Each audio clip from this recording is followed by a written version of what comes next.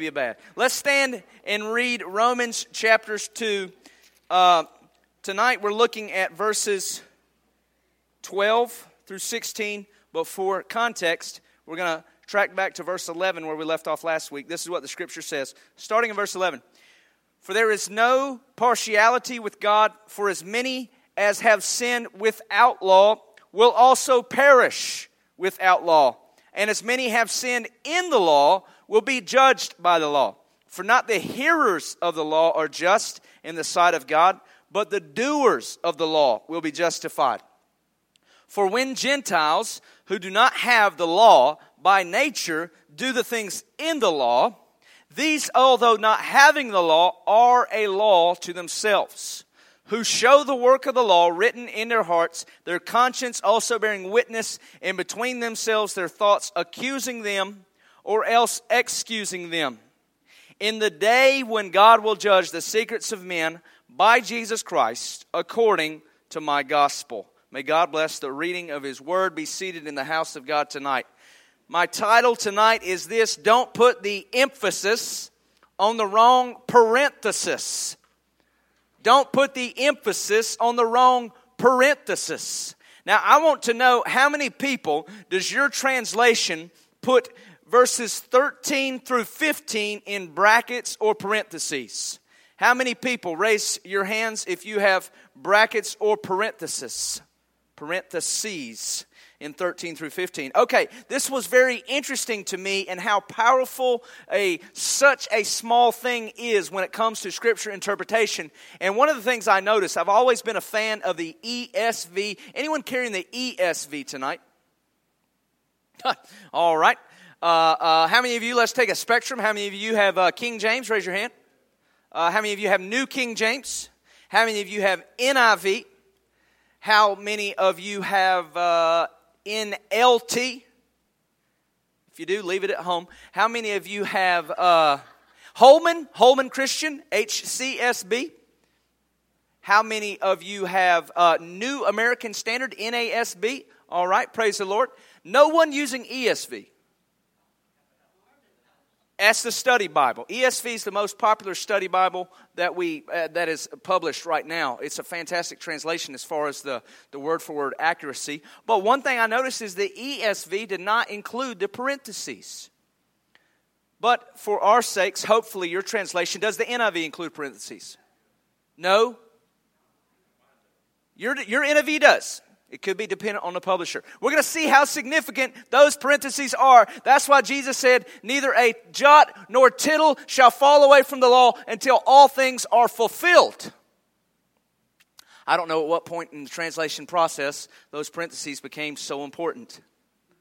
But they're so important that the King James printed them 400 years ago. The New King James printed them 40 years ago, and they're still in the majority of translations being printed now. Here's what I want to do first. In my Bible, if you're not opposed to this, you see, I believe my Bible is my coloring book, because when things stick out to me, I color it. What I have done is I have highlighted verses 11, 12, and then skipped to verse 16.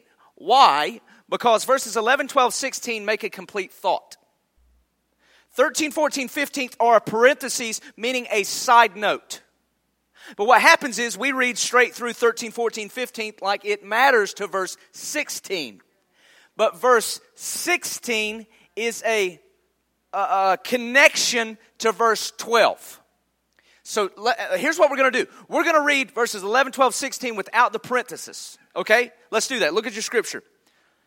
For there is no partiality with God. For as many as have sinned without the law will perish without the law, and as many as have sinned in the law will be judged by the law, in the day when God will judge the secrets of men by Jesus Christ, according to my gospel. So here's our foundational point we're going to start with. In the day, meaning the day of wrath, Paul for an entire chapter 2 is talking about the wrath of God that's revealed. In the day, what's going to happen in that day? Verse 12. The ones that have not the law will perish without the law, and the ones that have the law will be judged by the law. That's what's going to happen in verse 16. Why does that matter, preacher? Let's examine it. Verse 12, we see that all who sin apart from the law will also perish apart from the law. All who sin under the law will be judged by the law. the question we could ask, what about people who've never heard the gospel? What about people who don't have the law? Will they be judged? Well, the problem with verse 12 is there is not an option of judgment for those who have never heard the law. Let's read verse 12 backwards. Those who sin under the law, which means they've heard the commandments of God, they have the gospel. Those who sin under the law will be judged by the law. Keyword there, judged. There will be judgment for those who have the law. Now let's read it backwards. Those who sin apart from the law will perish apart from the law. Is there the possibility of judgment for those who don't have the gospel? Here's what I want to do. I want to look right at verse 12 and pretend like you have an elementary education, that you're a 9-year-old reading verse 12 and ask this question: those who have the law, will they be judged? The answer is no. There cannot be a judgment over someone who the only option is perishing. See, for a long time I had heard that those who have never had the gospel cannot be judged based on how they responded to the gospel, because God will judge them according to a different standard. How many have ever heard that before? The reason you have heard that is because people have not properly allocated the parentheses of 13, 14, 15, and they think that 13, 14, 15 is explaining something that's going to happen in the day of judgment, verse 16. But what we're doing is we're setting aside 13, 14, 15, and we're going to examine them by themselves for a moment. You see, Romans chapter 2 doesn't present the option of judgment for those without the gospel. Now, I know what you're thinking. You're thinking, well, it looks like, as we read, there is an option. We'll get there in a minute. All who sin apart from the law will perish. Let's just put it right there. All who sin apart from the law will perish. That sounds easy enough. Those who sin apart from the law will perish. Those who have the law will be judged. Now let me tell you something. This is good news, that those who have heard the law will be judged by the law. And I'm going to tell you why this is good news. You see, if you have heard the gospel, if you have heard the law of God, the command of God, the Bible, the Scripture, the Old Testament, Jesus says all the Psalms and the prophets speak about me, the Messiah. If you've heard those and responded to those, you've sinned under the law, you'll be judged under the law, and your judgment is according to what you heard, and that was Jesus, and you've responded. That's good news. Because Romans 10:9 says that if you confess with your mouth Jesus is Lord, believe in your heart He has raised Him from the dead, you will be saved, my friend. When you're judged according to the law, God means He's judging according to the covenant He's made with man. And that covenant is, if you believed in my Son, there is salvation.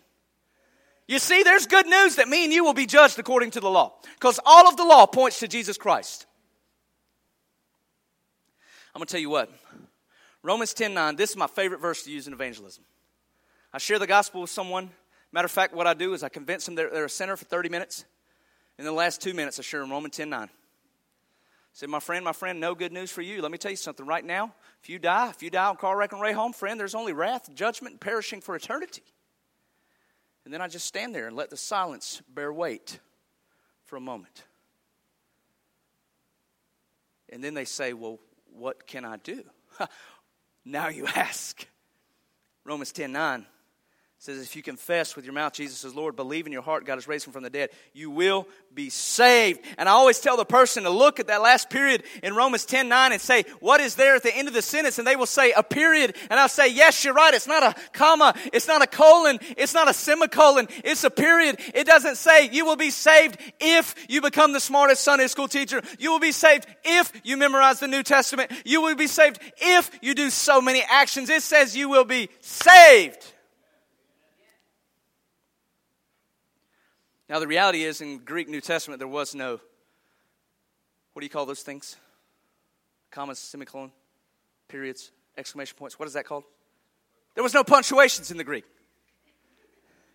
They don't know that, but I really like the fact that English translators put a period there. Here's why they put a period, because it's a complete phrase. It's a complete phrase. You will be saved. That's the best news I've heard all day. That if you believe Jesus, you'll be saved from the wrath to come.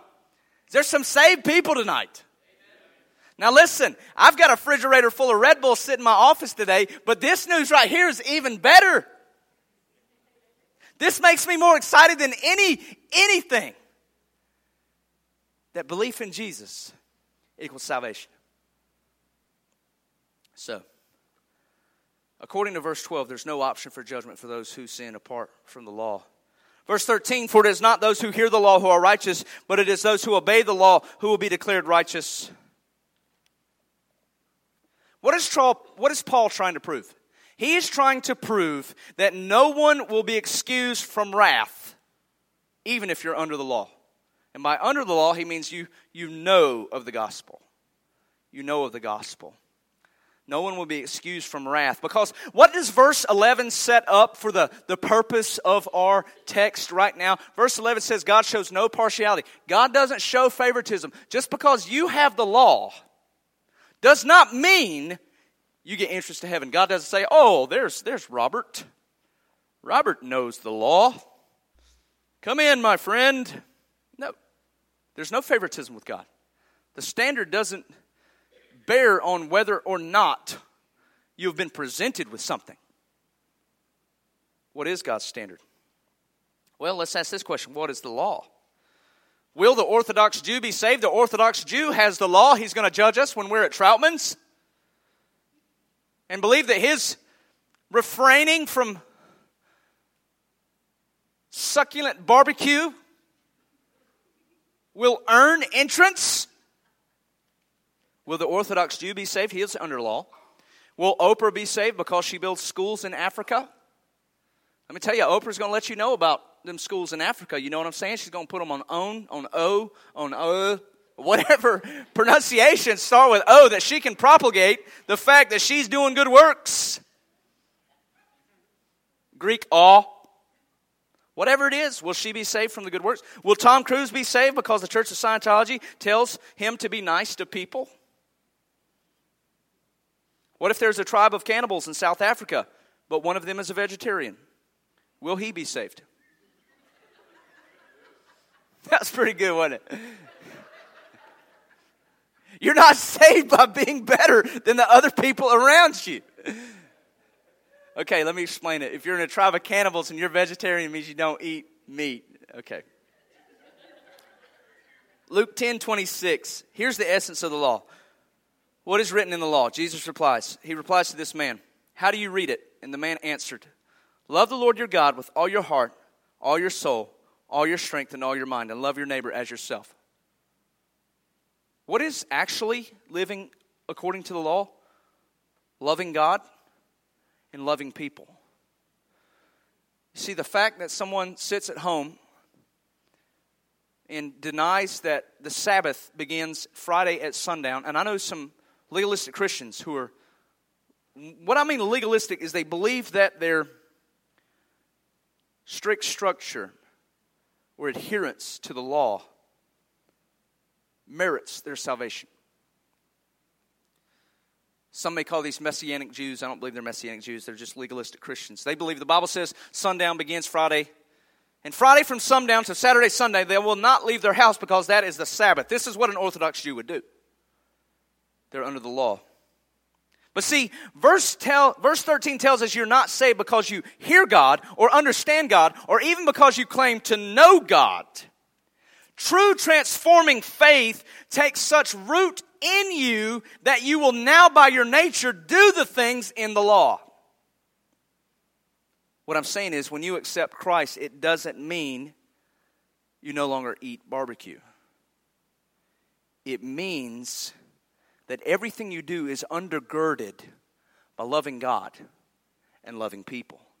That's the essence. That's the essence. When you do the law, it means your life is now about loving God and loving people. That is the law of God. That's what it's all about. See, sinners in their nature do not keep the law because the essence of the law is to love God. Sinners don't do this. This proves that actions are not the essence of the law. Get this. This is deep right here. Actions are not the essence of the law, but motivation. What is motivating you? The sinner feeds hungry people because they think it will earn their entrance. Well, I'm not as bad as that guy because, look, I feed hungry people. They think it's elevating their status above other people. If works are trying to earn righteousness, then it's not a work of faith. This is why Isaiah 64:6 says, our righteousness says are like filthy rags to God. Let me read that again. Our righteousness says are like filthy rags to God. My question is, how can righteousness be plural? How can the writer say, my plurality of righteous is like filthy rags? See, righteousness is not a quantity, but a quality. It's impossible to have more than one righteousness. So we would know that when the writer in Isaiah says righteousness says, he's making something that should be a quality, a quantity. What he's saying is that's now referring to repeated attempts to prove righteousness. Repeated attempts to prove that I'm better than the next guy. And what happens is that when our motivation is to earn righteousness by showing what we do, we are motivated not out of love, and it becomes filthy and evil to God. So that someone feeding homeless because they think it makes them better than someone else becomes filthy and evil to God. Would you agree that the Mona Lisa is one of the most unique paintings of all time? It's considered priceless. I've mentioned many times before that I was able to see the Mona Lisa in the Louvre Museum in Paris with my wife. Now you would imagine that the Mona Lisa has a quality because of its nature. It has a beautiful quality because of its nature. But what if the story went like this? What if Leonardo da Vinci hired a murderer to take out his wife? And the murderer says, I'm going to take out your wife. But if I'm going to do this, I want you to paint me the most beautiful painting you've ever made. And call it the Mona Lisa. No longer does Leonardo da Vinci's achievement seem beautiful. It now seems filthy, doesn't it? It now seems evil. You see, what God looks at is not the action, but the motivation behind it. The motivation affects the quality of the action. Matter of fact, the motivation is the quality of the action. How did we get here? Because people who are simply under the law will not simply be saved. It's about the heart. I was going to ask George to share a story tonight, but he's on the radio program right now as we speak, as he slipped out. George met a guy who was running a feeding ministry for the poor, and the guy says he's not really into the religious thing. George says, what are you talking about, buddy? He says, well, I don't need religion to get to heaven. And if you know George South for more than 2 minutes, this opened up a can of worms. And George says, buddy, let me tell you something. Without Jesus, you will not make it to heaven. The guy says, what are you talking about? George shared the gospel with him. That we're all sinners. Good things don't remove sin. Matter of fact, they don't even affect it. It's still there, and wrath will be brought. Do you know that 2 days ago that man accepted Christ? You see, he was under the law. He was doing good things. But that did not spare him from God's judgment. So it tells us that you will not be excused from wrath if you are under the law. The other thing it tells us is that you will not be excused from wrath if you are not under law. This is important. This is probably the most important question. If people are not under law, they've never heard the gospel, are they exposed to the same wrath as those? Well, this is where verse 13 through 15, the rest of these passages explain it for us. Let's look at verse 10 as an explanation of the fact that no one will be absent from the wrath of God. Now verse 13, 14, 15 aren't explaining the day of judgment. They're explaining that God doesn't have partiality. That's their explanation. You don't put parentheses before you introduce a concept. You introduce a concept and then put parentheses. What concept did he introduce? There is no favoritism. That's what he's trying to explain. And then the verses in the parentheses are showing that everyone will be under wrath. So now look at verse 14. Indeed, when Gentiles who do not have the law do by nature the things required by the law, they are a law for themselves, even though they do not have law. What is this verse proving? Is it proving that these people who've never heard the gospel, well, they haven't rejected the gospel, so they seem like pretty good people? No, what he's saying is if they didn't have the law, they are a law. Do you see where I'm going now?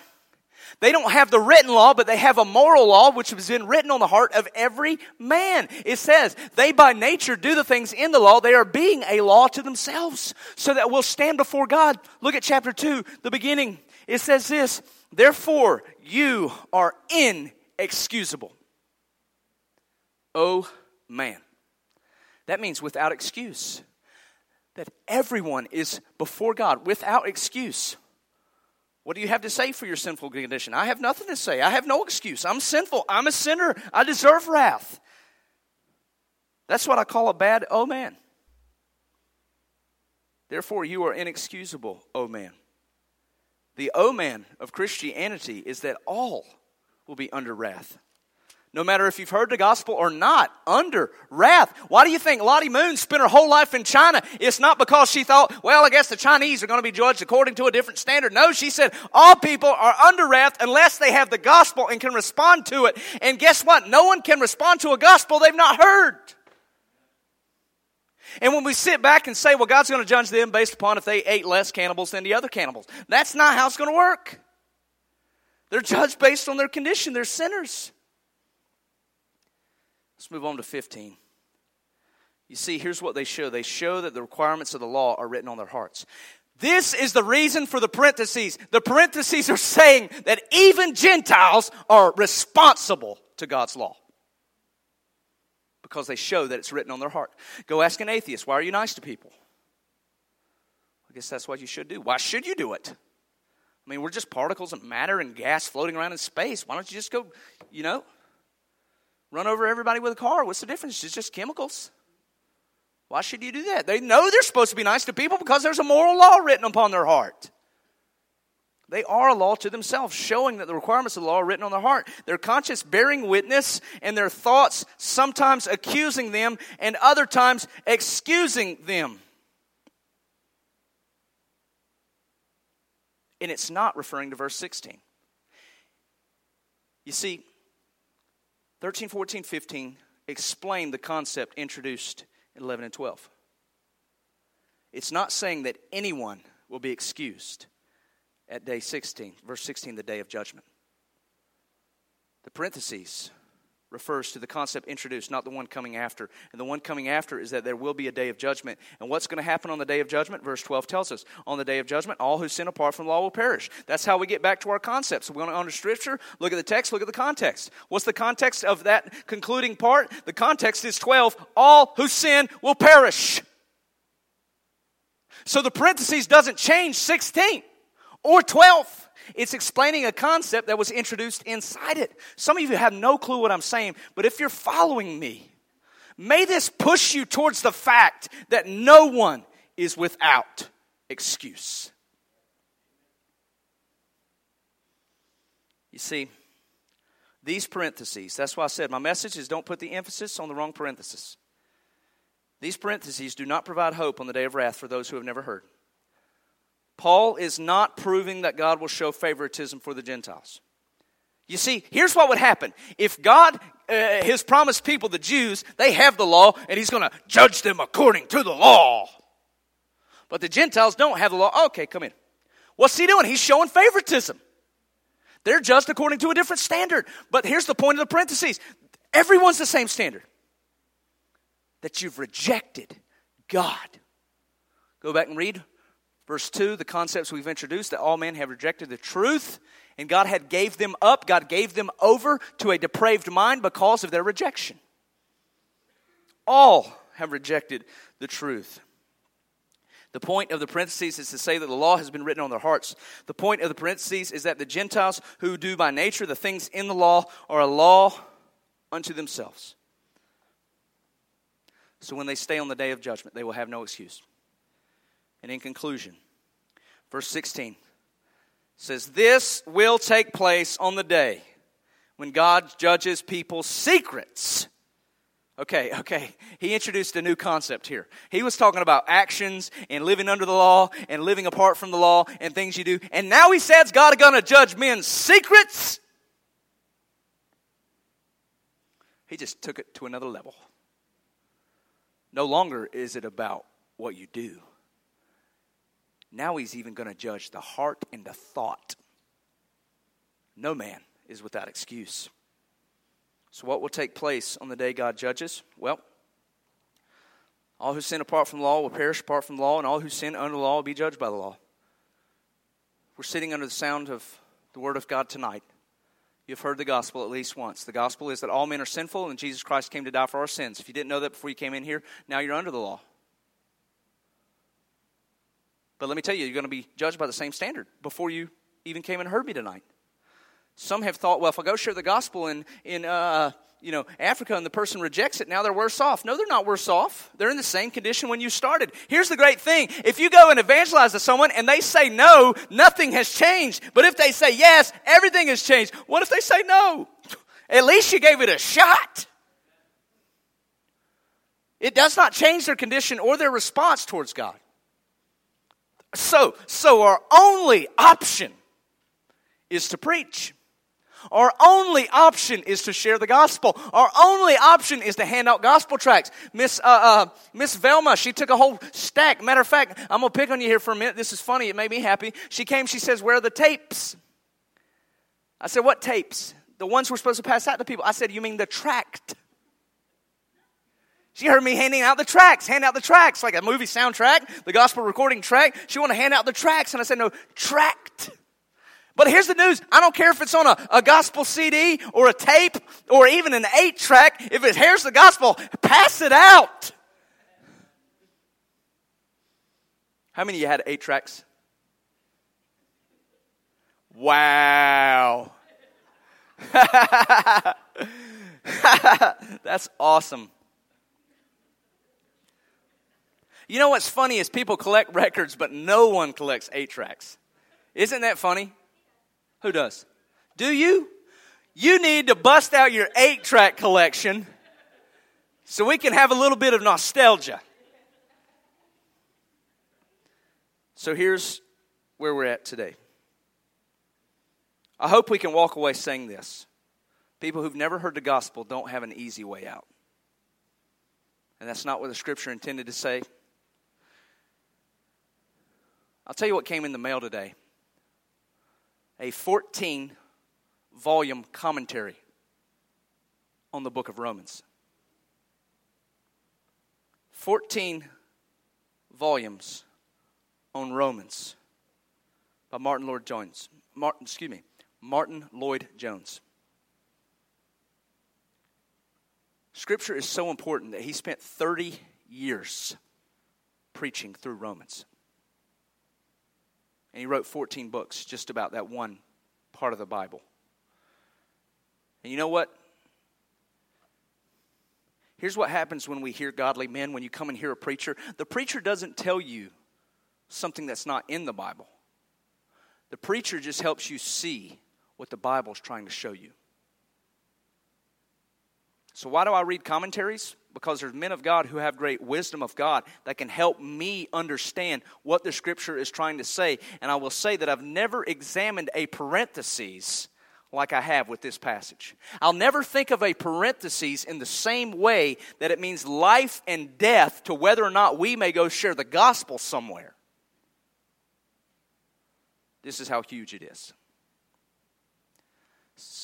Someone was telling me that it seems like Romans chapter 2 is the same message over and over and over and over and over. You know what? Praise be to God. Maybe we'll get it. Maybe we'll get it. Amen? Let's pray. Father, I thank you for your holy word. I thank you for the people of God which can come into the house of God to talk about the Son of God who has redeemed us and rescued us from the wrath of God. Lord, I pray that we are motivated to evangelism, not out of duty, not out of the fact that it earns righteousness, not if we get 10 souls in the kingdom, we'll have a higher reward, but God, that if we don't get 10 souls in the kingdom, that's 10 souls who will perish for eternity. God, I pray the prayer of John Wesley that eternity would be stamped on our eyeballs.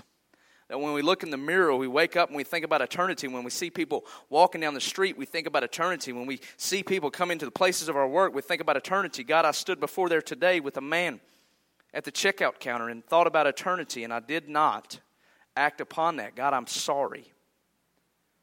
I pray that your Holy Spirit gives me strength to take advantage of every gospel opportunity you put in front of us. Lord, I don't care whether it's a tract, a t-shirt, a bumper sticker, a gospel tape, but God, whatever means necessary that the gospel would be shared and spread by your people for your glory. Help us to do that with your Holy Spirit. May we be encouraged that we have not in this race alone, that we have a comforter to enable us to do these things. We give you praise for that. And we ask this in the precious name of Jesus, and all God's people said, Amen.